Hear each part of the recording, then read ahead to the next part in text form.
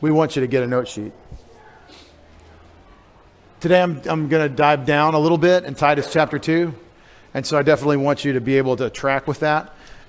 You don't need the note sheet to track, but it might make it a little bit easier. It's kind of set up like a crossword where there's a little fill in the blank. And Mike, if there aren't note sheets out there, I need to know that.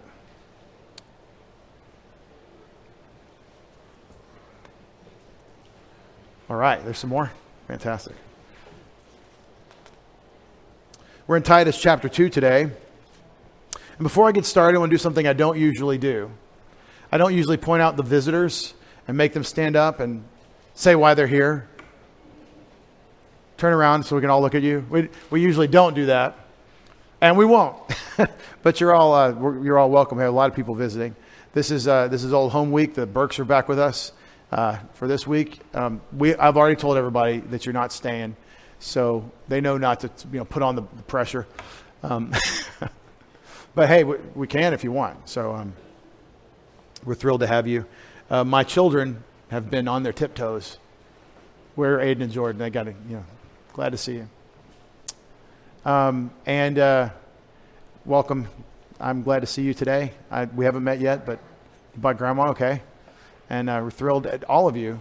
And especially want to point out Walter. Hey there, Walter. That's Walter Novosek. Hello, Walter. Welcome to Preston City Bible Church.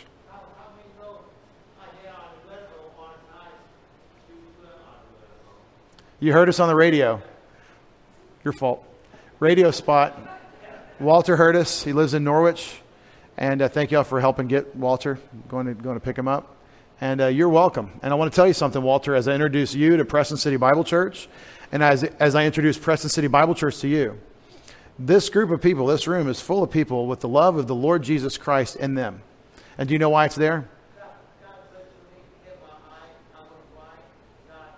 He healed you. Amen.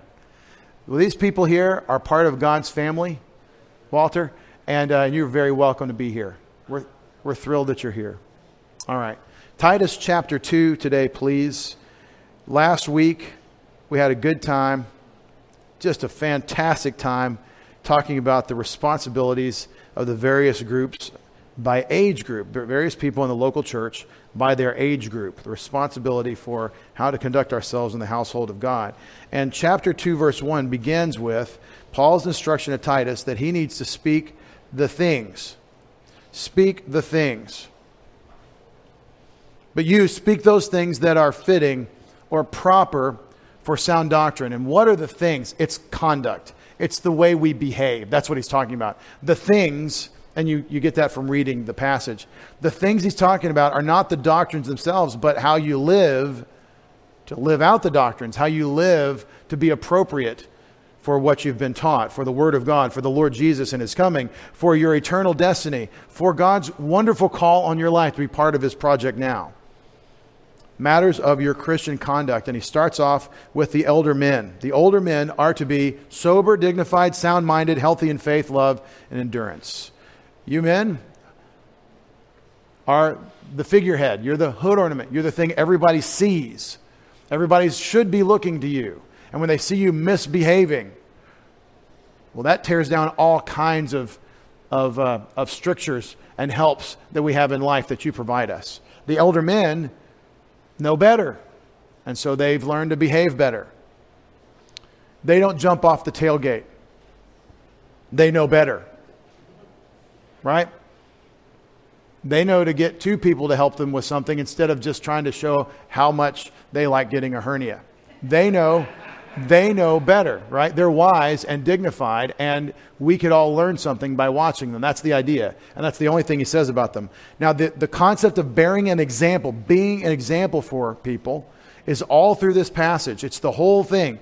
Jesus is our ultimate example, and those who follow him provide an echo, a second witness for others to say, well, what's going on with this? Well, it's about Jesus, and I'm just following him. And so he's the real example, and then we're kind of secondary examples. And so elder men are this. And then elder women have a character requirement and then a teaching requirement.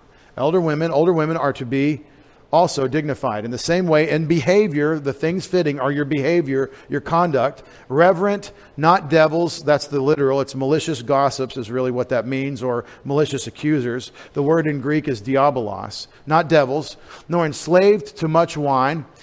A teacher of what is good. A kalo didaskalos. A kalo, a good, a teacher of the good. That's what it means. And then for what? What kind of teaching are you called to do? This is not popular in the body of Christ today, with the movement, with feminism in the secular culture having leached into the church. This is taken to mean something that it doesn't mean. And we'll go through what it means right here. And we spent some time last week. In order that they may sound mind, they will bring the other women to a sound mind. They will cause them to have a sound mind. Sophronezo is to instruct someone in sensibleness or sound-mindedness. Come back to your senses, young ladies, is what is the idea. Or here's what sensible living looks like. So they will, I've literally rendered it sound mind as a verb. The younger women to be lovers of husbands. See, that's what you're teaching older women, younger women to do, is to love their husbands. You're teaching them to love their children. That's the requirement. To be of themselves sound-minded, pure, homemakers, or busy at home, good, subordinate to their own husbands. There's no other word that better renders hupotasso, to place oneself under, and in this case, the authority of the husband. That's the design.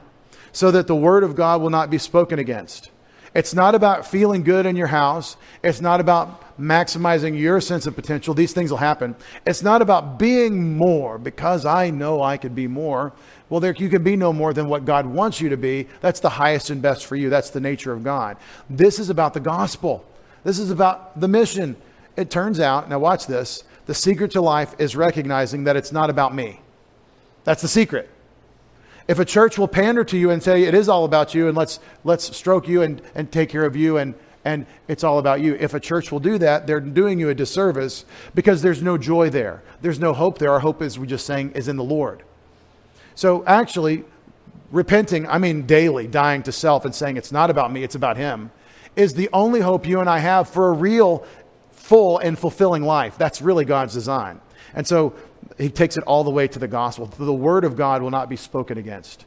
To be equipping the younger women to deal with the pressures and hardships that come from being a young to a middle-aged to a fully mature woman.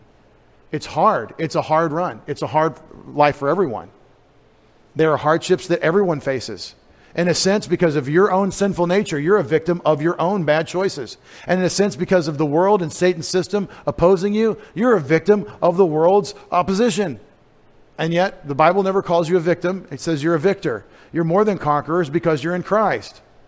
So we all have hardships, we all have troubles, and God has provided in the institution of the local church a household of households, that family relationship where younger girls, you are able to go to older women. You should be able to go to them and receive encouragement for how sound-mindedness looks in the circumstance. And it's a discipling work that involves the tough stuff of womanhood. You older women have to be this kind of character, this sound-minded character, so that you can sound-mind the younger women, so that they can love their husbands and their children, that they themselves can be sound-minded and pure, homemakers, good, subordinate to their own husbands, so that the word of God will not be spoken against.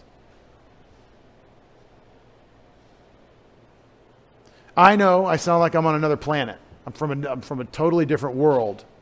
But hey, you have just sung old songs with us. We are in a different world. You walk through those doors, and I know you just went back 50 years in time. But that's just because of the chaos and the decline of the world around us, the culture that you live in, not because the Word of God is irrelevant. In fact, it shows you just exactly how far things have come, that these are offensive words instead of words of life that equip young women and older women to get past their own arrogance, to get past their own high view of self and say, I've got work to do, and I'm not there yet. Remember, there's two kinds of arrogance that'll stop this older women ministry to younger women. There's two arrogances. One is the younger woman, you can't tell me anything. I'm too arrogant to learn, so I'm unteachable, which is the default setting of the children today. I know it is. And it's our default setting from birth, most of us, unless God brings some humility through our lives, through our parents or some other means. We're all arrogant. We all think more highly of ourselves than we ought to think. And the other arrogance is the elder women think that they're too busy to obey God. They think that their life, what they're doing, their thing is more important than God's thing. And that's a gross, a horrible arrogance. I hope you can see that. So this is household stuff. Now, those of you who are not part of this church family, I hope you see we have just all been equipped to say, okay, there are there's an expectation in the Bible that God has for us. And there may be some adjustments that we might need to make to how we think about our role, the way we fit in. There may be some adjustments that we have to say, I was thinking this way, but the Bible says it's this way. So we have a little repentance, a little change of mind there that the Word of God has brought to us. But I hope you could also see, imagine how, just think, you visitors, imagine how hard it would be if you were isolated. If you didn't have your mom, you're a young mother, and your mother's not available, and you don't have any friends, and you're in a new place. In the early church, your husband's lost his job, and we're completely rejected from our social circle. We've been kicked out of the synagogue. And you're having trouble with thrush. The baby's sick, and we don't know what's wrong. And the doctor doesn't really know, and he's saying it's not a big deal, but you need help. Can you just imagine how nice it is that there might be a surrogate mother, some older woman who has been through and seen and done a few things. We know a few things because we've done a few things. We've seen a few things. And can come alongside her and help. That's the way God set up the church to function. He wants us to care for one another and help each other. It's a great witness, and I want you insiders to understand, if we'll be this way, we're a witness to the world because we're loving one another. Now let's dig down in verse 6. The younger men, in the same way, Titus, you encourage them to be of sound mind. Your notes kind of start here. You younger men, in the same way, you need to encourage the younger men to be of sound mind. The word encourage, parakaleo, is a command. I put it in red because it's a command. You have a job to do. You need to do this. Now notice older women to the younger women. Now Titus, you the pastor that's sent to minister here, you are going to work on the younger men. Interesting, isn't it? That's the way Paul does it. Encourage the young men to be of sound mind. Same word, sophroneo. And then he says, concerning all things. This is a place where the verse break is really sad. They're supposed to be of sound mind concerning all things. They're supposed to be sound minded about everything, because everything relates back to God, and you don't have a sound mind about anything until you connect it to God. He's the sovereign of the universe. He's the maker of all things. He's the one from whom righteousness and true ethics flows. It comes out of God. So if you want to know what's really right, or what we should, or what ought, that's a God question. So all things, this is concerning all things. And Titus, you've got the deposit. You've got the teaching that Jesus has given through the apostles, and he's received from Paul, and so he has the information. So he says, concerning all things, and that follows from the last thing. And then he says, by showing yourself to be a pattern, a tupos, a type, an example of good works. He says, you need to be an encouragement. You need to encourage the younger men to be sound-minded in all things, concerning all things, by showing yourself to be a pattern or an example of good works. Now, Pastor Dave, in the pattern of Titus, who's a pastor to a church, not Cretans. The Cretans are always liars, Paul says in chapter 1. Prestonians aren't always liars. Paul is sending Titus into a challenging ministry context. There's false teaching and there's bad cultural influences and all kinds of problems in building up the body of Christ there. But he says, here's your job. You need to encourage them in all things by showing yourself to be a pattern or an example of good works. A lot of times, extroverted people like myself will show up to show ourselves just so that you can see us. Yeah, that got to cringe. Ew.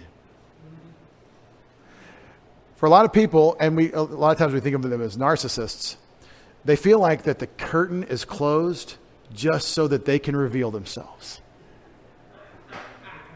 Lucky for you, I showed up, that kind of thing. I once had a woman tell me that when her pastor came in the room, she felt the Holy Spirit. He showed right up right then.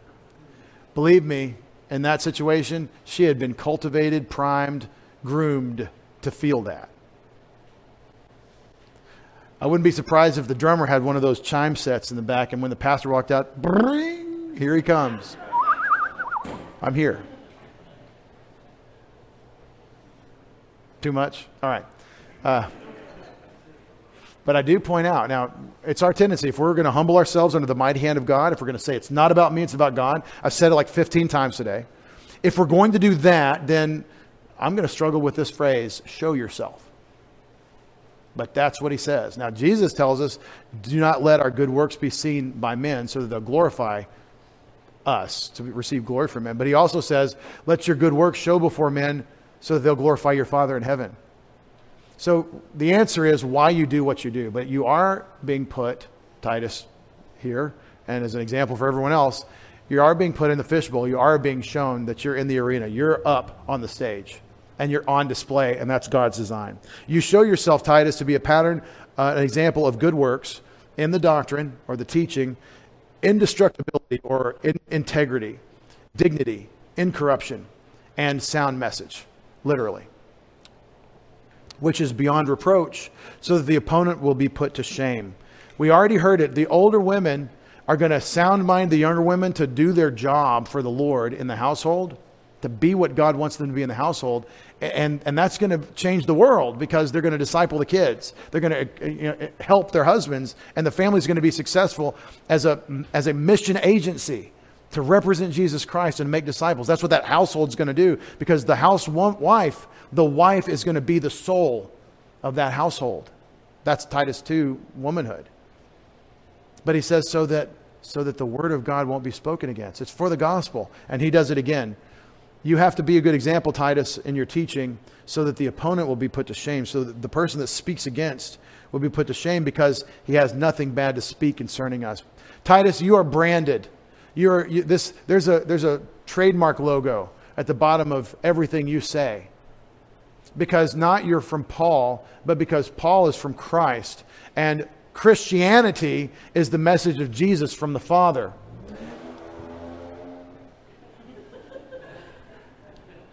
Some people cannot wait to get away from here. I told a fellow yesterday at the beach, I said, I often say this. Some of you are here because I said this to you.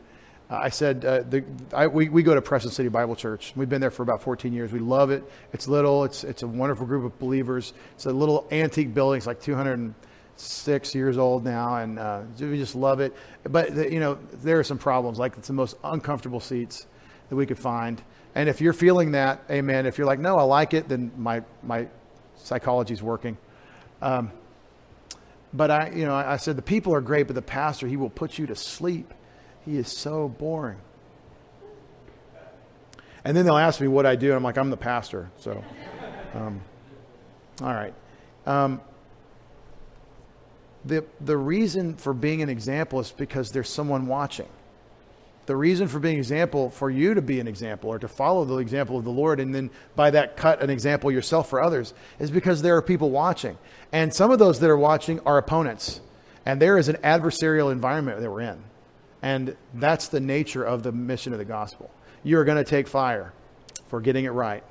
Be sure of it. So he says, you want to encourage the young men concerning all things by showing yourself to be a pattern or an example of good works. In the doctrine or teaching, show an example of integrity, dignity, incorruption, and sound message, which is beyond reproach. So notice we went from general, all things, to specific in your teaching. From the general, you need to be an example of good works in all things, and then specifically, the teaching, okay, because that's his primary work.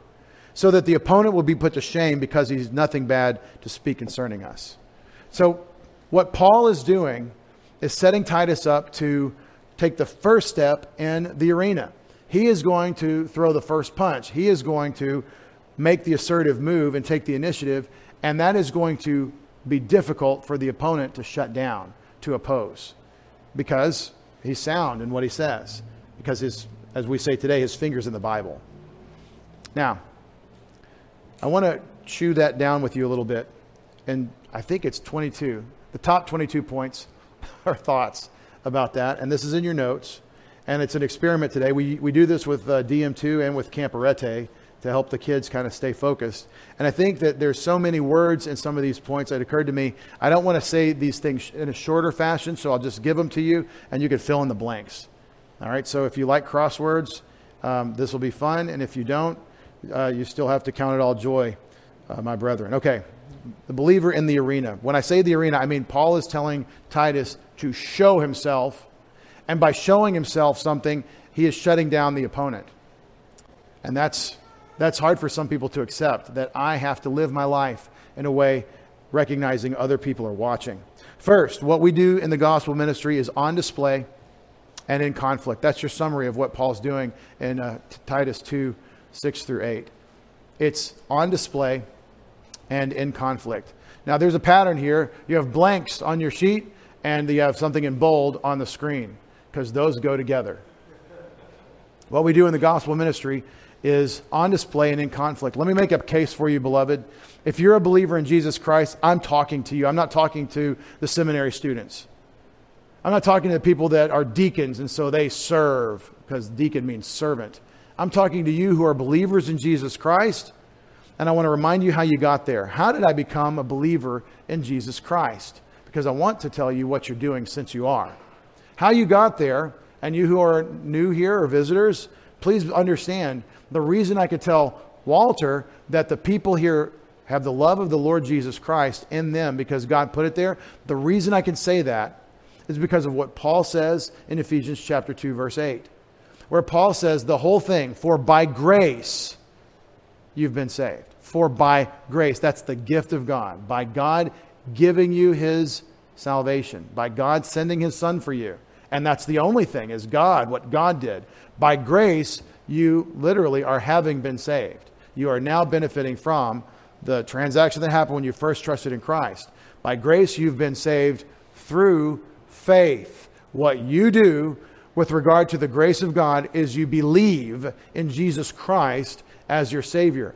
Here's the gospel. God is giving you eternal life. He's offering it to you. Right? Anybody that can't say Jesus died for your sins, and I don't know if you're a believer or not, but he died for your sins, has not really understood the New Testament. Not as well as we should. He didn't die for the few that will believe. It says he died for the sins of the world. For by grace are you saved through faith, you believing in Christ. And that grace through faith, salvation, the whole clause is what the Greek refers to. And that grace work of salvation is not of ourselves. It's a gift of God, not as a result of our works, lest any man should boast. There is nothing you and I bring to the cross except our sin. And there's nothing we do about our sin at the cross except receive forgiveness by believing in Jesus Christ as our Savior. Please understand, some are out there saying that you really have to repent of all your sins. Think about this. If you have to repent of all your sins, and you don't even know God, and you don't have the Spirit of God in you, and you don't have the Word of God in you through the Spirit, how do you even know what your sins are? Oh, well, I know I lied. Okay, you may know some sins, but do we really think we have a full grasp of what opposes God's agenda? Do we really think as an unbeliever, as someone turning to God, that we fully understand our sins? You could say, well, repent of sin in general. How about come face to face with the truth, the ultimate repentance, the ultimate change of mind, that you are broken and can't fix yourself, that somebody besides you has to do it. And that, my friends, is the repentance of the arrogance that we're born with. We all think more of ourselves than we ought to think. The repentance of our sin in the gospel presentation, I am absolutely convinced, is the recognition that I am a sinner and I need a Savior. The recognition. Because if you're going to hold someone down and say, you've got to put away all your sins before you become a Christian, no one could ever become a Christian. Am I saying that sin is unimportant? No, I'm saying sin is worse than that message proposes. There's not some little, I feel bad for my sins thing going on here. If you do, good. Good, because it separates you from God. But the issue is not how you feel. The issue is, what is your status before God? And it is broken and separated and headed to the lake of fire if you don't have Christ. So what do you do about that? I had one professor from a Reformed persuasion in seminary say, pray for mercy. That was his gospel presentation. Well, it turns out that we have better than the professor in seminary. We have the Apostle Paul, who with Silas said, believe on the Lord Jesus Christ and you'll be saved. What you need to do with your sin is trust in Jesus as your Savior from your sins. It's faith alone and Christ alone. Your virtuous choice to say no to my sins does not save you. And I hope you understand, sin is a bigger deal than that. It's more comprehensive. It's more effusive through your life than that. And that's why the Bible describes the new birth as dying to the sin nature. Getting the new life is dead to sin and alive to God in Christ Jesus. So what am I saying? I'm saying let's don't be frivolous with the issue of faith alone in Christ. And for those that would call what I'm saying easy believism, with no respect for that position, that what I'm talking about is easy believism, there is a repentance in that heart as well. There needs to be repentance from that thought, and I'll tell you why.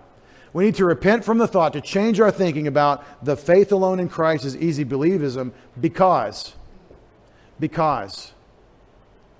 it is very fearful to say, I have nothing to offer God. It is a very humbling moment to say, I am not right before Him, and I can't get right before Him. It is the moment of truth that sets you free when you say, all I can do is open the hands of faith and receive what God alone is offering freely by His grace. Beloved, this is the gospel. It is nothing but what Jesus did for me. And what I do is a little bit more than nothing at all in the sense, and it's not even me doing a work. It is the receiving by faith the work that was done for me. Those, again, finally, those that would say that to receive the gift of God's grace by faith is a work, that they would add some sort of human merit to that faith. Beloved, that's poison. It isn't a work. From the Old Testament to the New Testament, faith, recognition of the faithfulness of the other, is the complete rejection of the faithfulness of myself and depending on the goodness of the other. It's the opposite of a work that carries any merit with God. Your faith is the issue. What we do in the gospel ministry is on display and in conflict. And so I'm talking to those who by grace through faith are saved, not by their works in Ephesians 2:8 and 9. But then, listen, you who are saved by grace through faith, you're created new in Christ in Ephesians 2:10 for the good works that He prepared for you to walk in. You're a new creature in Christ, and you have works that God wants you to walk in, and it's His grace to you that you do. Do you want a good job? Do you want to be a very important executive in a Fortune 500 company? Do you want to be pulling down a huge salary every year? Do you think that would be a privilege to have that? Most people do. Most people think that to be a wealthy person or just the beneficiary of a big project and say, I'm part of something important. Most people would say that's a desirable thing. Well, that's the works that God has prepared for you in advance, and they have eternal rewards. Second, the fact that we're on display and in conflict is true for Titus. It's true for Titus, the vocational minister, and those who follow him as their example. And what that means is that everybody's included. Don't do the medieval error of saying that the church is the clergy, and so you people who are not the church come to the church for your grace. Don't make that mistake. That's one of the great errors of the historic Christian church. No, the church is every believer. The assembly, or the called out ones, are all those who believe in Christ in this age. And so, all those who have drunk of one spirit, and 1 Corinthians 12:13. So if Titus, the vocational guy, like the pastor, and all those that follow his example is included, then it's everyone. Hope you can understand. Third, pareko, P-A-R-E-C-H-O, pareko is the verb to show. I even put it in your notes. And it has a broad meaning. I'm sorry, it's a range of meanings.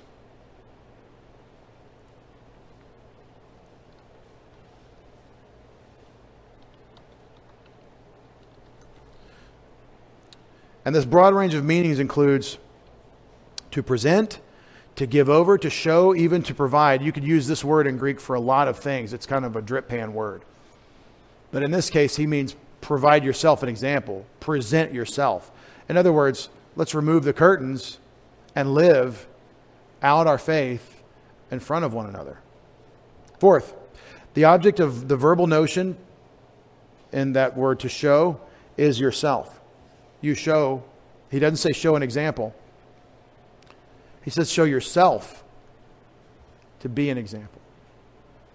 What's the difference? Well, I don't want to be on display. I don't want to live in a fishbowl. I don't want to be that dessert in the truck stop that's sitting under the dish. You know, talking about the little case that's got the dessert and spinning around. And you hope it's fresh. It looks good, but I don't know. I don't want to be that person that's on display. If I was in the beluga whale tank at Mystic Aquarium, well, I'd want all the glass to be smoked glass and nobody could see in there. But the problem with that is nobody could see the beluga whales. And we came to see the beluga whales. You are in a fishbowl. You are on display. And that's what's being said by show yourself. Fifth, this phrase by showing yourself is the way Titus will encourage the young men to be of sound mind. This is how he'll do it. He'll encourage the young men to be of sound mind when he says, by showing yourself an example. Sixth, showing yourself an example is not about self-glorification or self-promotion. The bold things went away because we didn't update the slide. But the blank here in number 6 is showing yourself an example is the opposite of glorifying yourself. It's not about you. The minute it becomes about you, you're not doing it anymore. You're doing some other project, some other self-advancement. Seventh, and the example is of good works. Show yourself an example of good works. The example he's proposing is that you're an example for others of good works. The young men need to see that so that they can copy that. What I'm saying, you'll hear on leadership podcasts and leadership books about being in the trenches with the troops and leading by example. They've ripped it off of the gospel. Jesus came here among us, walked before the Father with the objective of pleasing his Father, and then by that, Peter tells us, 1 Peter 2 becomes our example. Eighth, providing yourself an example of good works means the doing of God's word, that's the good works, doing what God's word says, in God's power, not on your own strength, and the power God has supplied for you, which is through God's Spirit, and that's for God's pleasure. And so to make it about me, we just really need to put that aside. It's about him from beginning to end. And that's the best that you could hope for in this life, that it's about him. I'll say it again. If it's about you, you lose everything. If you let go of you and make it about him, you gain everything. That's the design. And we all need to come to that moment of change of mind every day. I contend every day of our lives. What is it about us that we wake up and think it's about me today? Some of you men are like, I don't know, why are people like that? And some of your wives are like, why is he like that?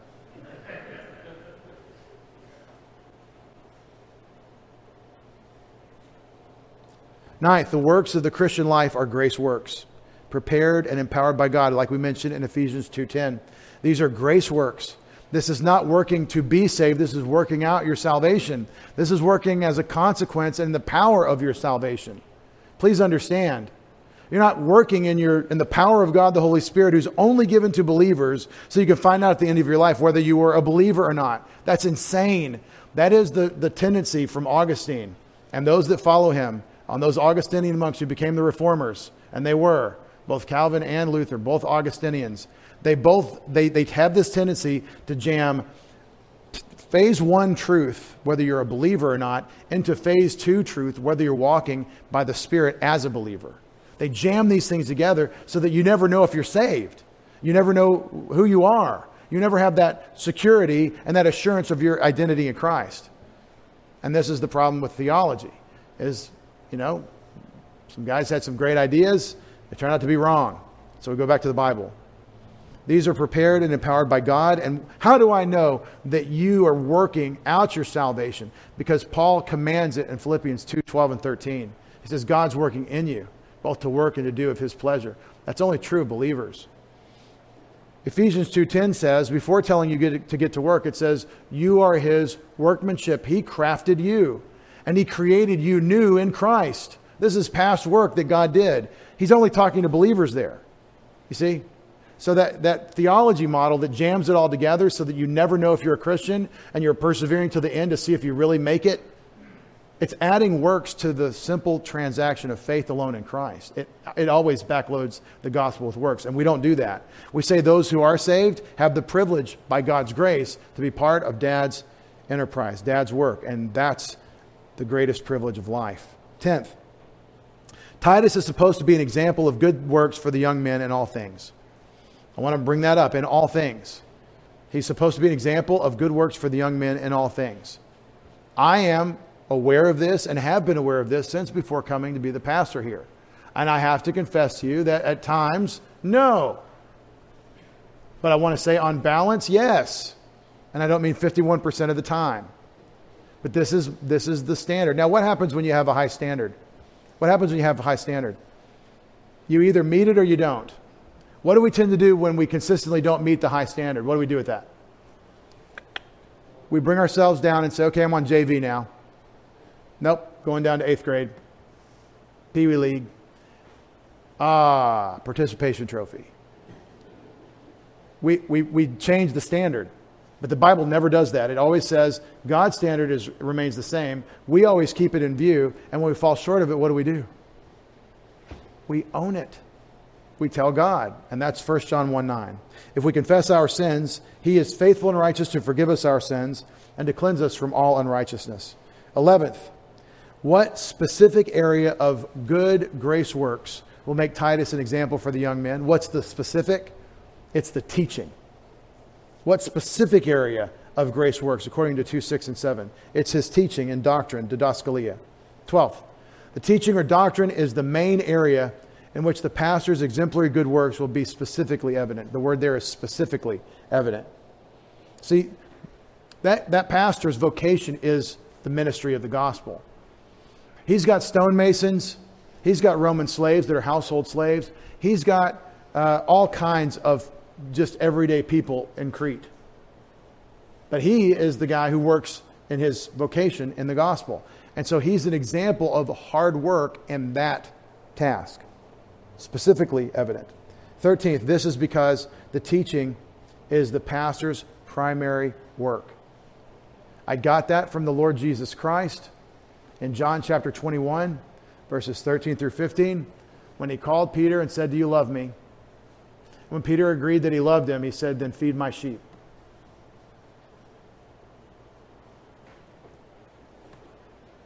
All the patting of the little woolies' heads, all the singing sweet songs to them so that they can go to sleep, all the things that shepherds do are irrelevant if the sheep starve to death.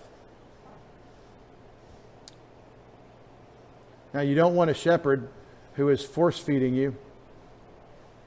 This is good grass, right?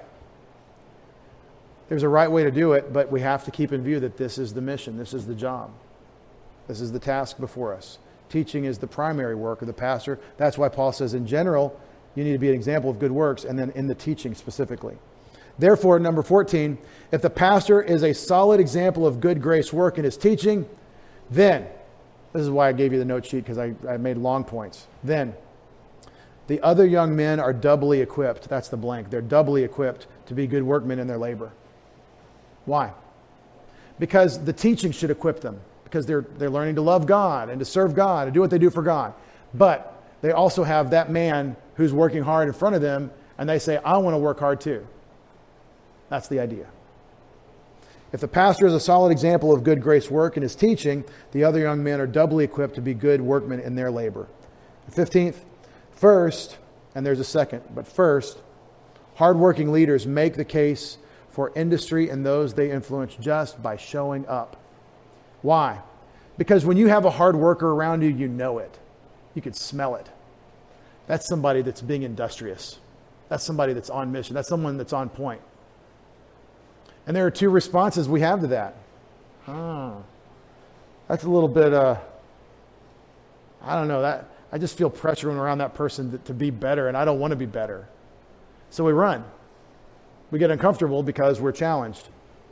And then there's the right answer. It's to rise to the challenge. Surround yourself with people you want to be like.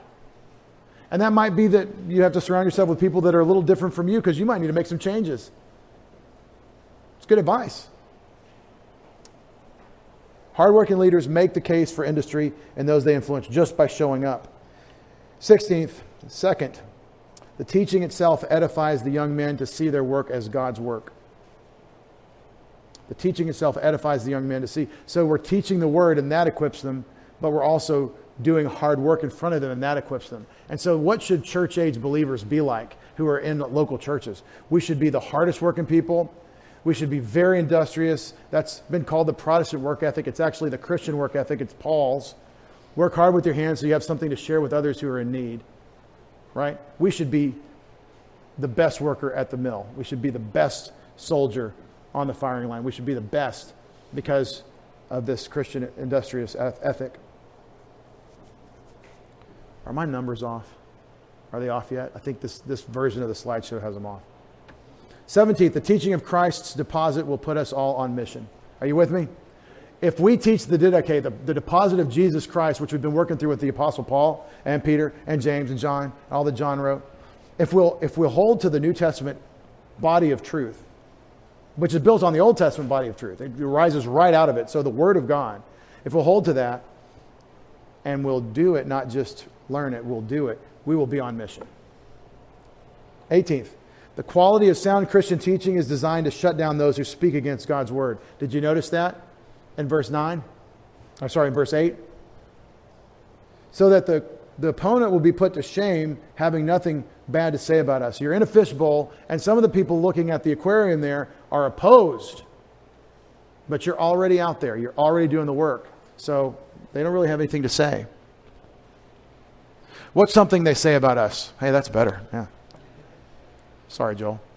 What's something they say about us? I was told you got a store over there at the corner of Old Chatucket and 165 there. You got a store you're running. What are you talking about? I know you're selling something over there. Boy, that really goes right up my back, as we say. That is something that I'm not supposed to fight and stuff because we read Titus 1, but that makes me grit my teeth a little bit to say that we're selling something. Because you can't buy what we have. That's the opposite of the gospel. Never give a dime to the local church until you understand that you can't get there by giving money. You're here to receive something. We have something to give you. That's all the difference. What else do they say about us? Pastors are money grubbers. They're beggars. This is true of holy men throughout the world. I had a friend that was evangelized by Campus Crusade for Christ back when they had a name that made sense. I don't know what Cru is, but Campus Crusade for Christ, I know what that is. That's old fogeyism. That's just mean. But anyway, I had a friend that was evangelized by them in Beijing or Qingdao. I think it was Qingdao. Anyway, wherever he was. And he said he was amazed when the person in his English class told him he was a pastor. He was a Christian minister. And his only frame of reference for that was a monk. And the monks there are beggars. They're known as just beggars. They're always out drifting in the streets with their hands out. And he said when the crusade guy brought him to the headquarters, and he went up in their office building in the 80s, and they saw computers and office plants and desks and nice furniture, and it looked like an American place of business. He said, these are scientifically advanced people. This isn't beggar monks drifting in the streets. And that right there gave the gospel hearing. Like he was listening now to what he said because he saw the American prosperity. Try that one on for size. What do they say about us? They have all kinds of things they say about us. And God forbid that they were true. Literally, God forbid that any of these things were true about us.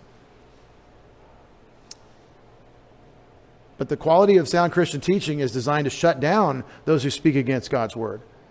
And 19th, if we have a mismatch of our principles and our practices, if we're not living out what the word says, our failures subject the gospel to shame by those who are opposed. And make no mistake, it's just like water. It finds the hole in the bucket. The world is going to find the chink in our armor. So we really have to double down on exemplary good works, living out the gospel, being on mission. Thank God, literally, thank God that he gave us his Spirit so that we could be successful in his work. We're almost home. 20th, we serve in an adversarial environment. I wrote it on the screen, and then I asked you to write it in the blank. A-D-V-E-R-S-A-R-I-A-L. Adversarial. Ding. I think I spelled that right. Adversarial. I like that word. I don't like being in an adversarial environment, but that's what we're in. The word there is adversary, and that's the English word that from the Hebrew is Satan. Satan is adversary. The one opposed. And he speaks against, in the New Testament, diabolos, devil. We're in an environment of Satan's fallen world where he has deceived the nations. And that means that you and I cannot look left and right and see how we need to be. We can look up to God. We can keep thinking on Christ, thinking on the things above where Christ is. We can keep our head in the Word so that in this adversarial environment we can take the initiative. And that's the next point. 21, the solid teaching of the Word is assertive. It's assertive. It's not reactive. It's not defensive. It's assertive. This is how it is. You are a sinner. If you're a believer, you're saved by grace, but you're a sinner. And you're in a fallen, broken world administered by God's enemy who offered that world to Jesus, by the way, and the temptations of Christ. You're in an adversarial environment. And you can't look on the news and find that out. You can look in the Word and then hear the news and say, yeah, we're in an adversarial environment.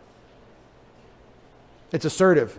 We take the initiative in the arena according to what Paul says when he says, if you teach correctly, then the opponent won't have anything to say bad about us because the people are going to be living out those things that are fitting for sound doctrine.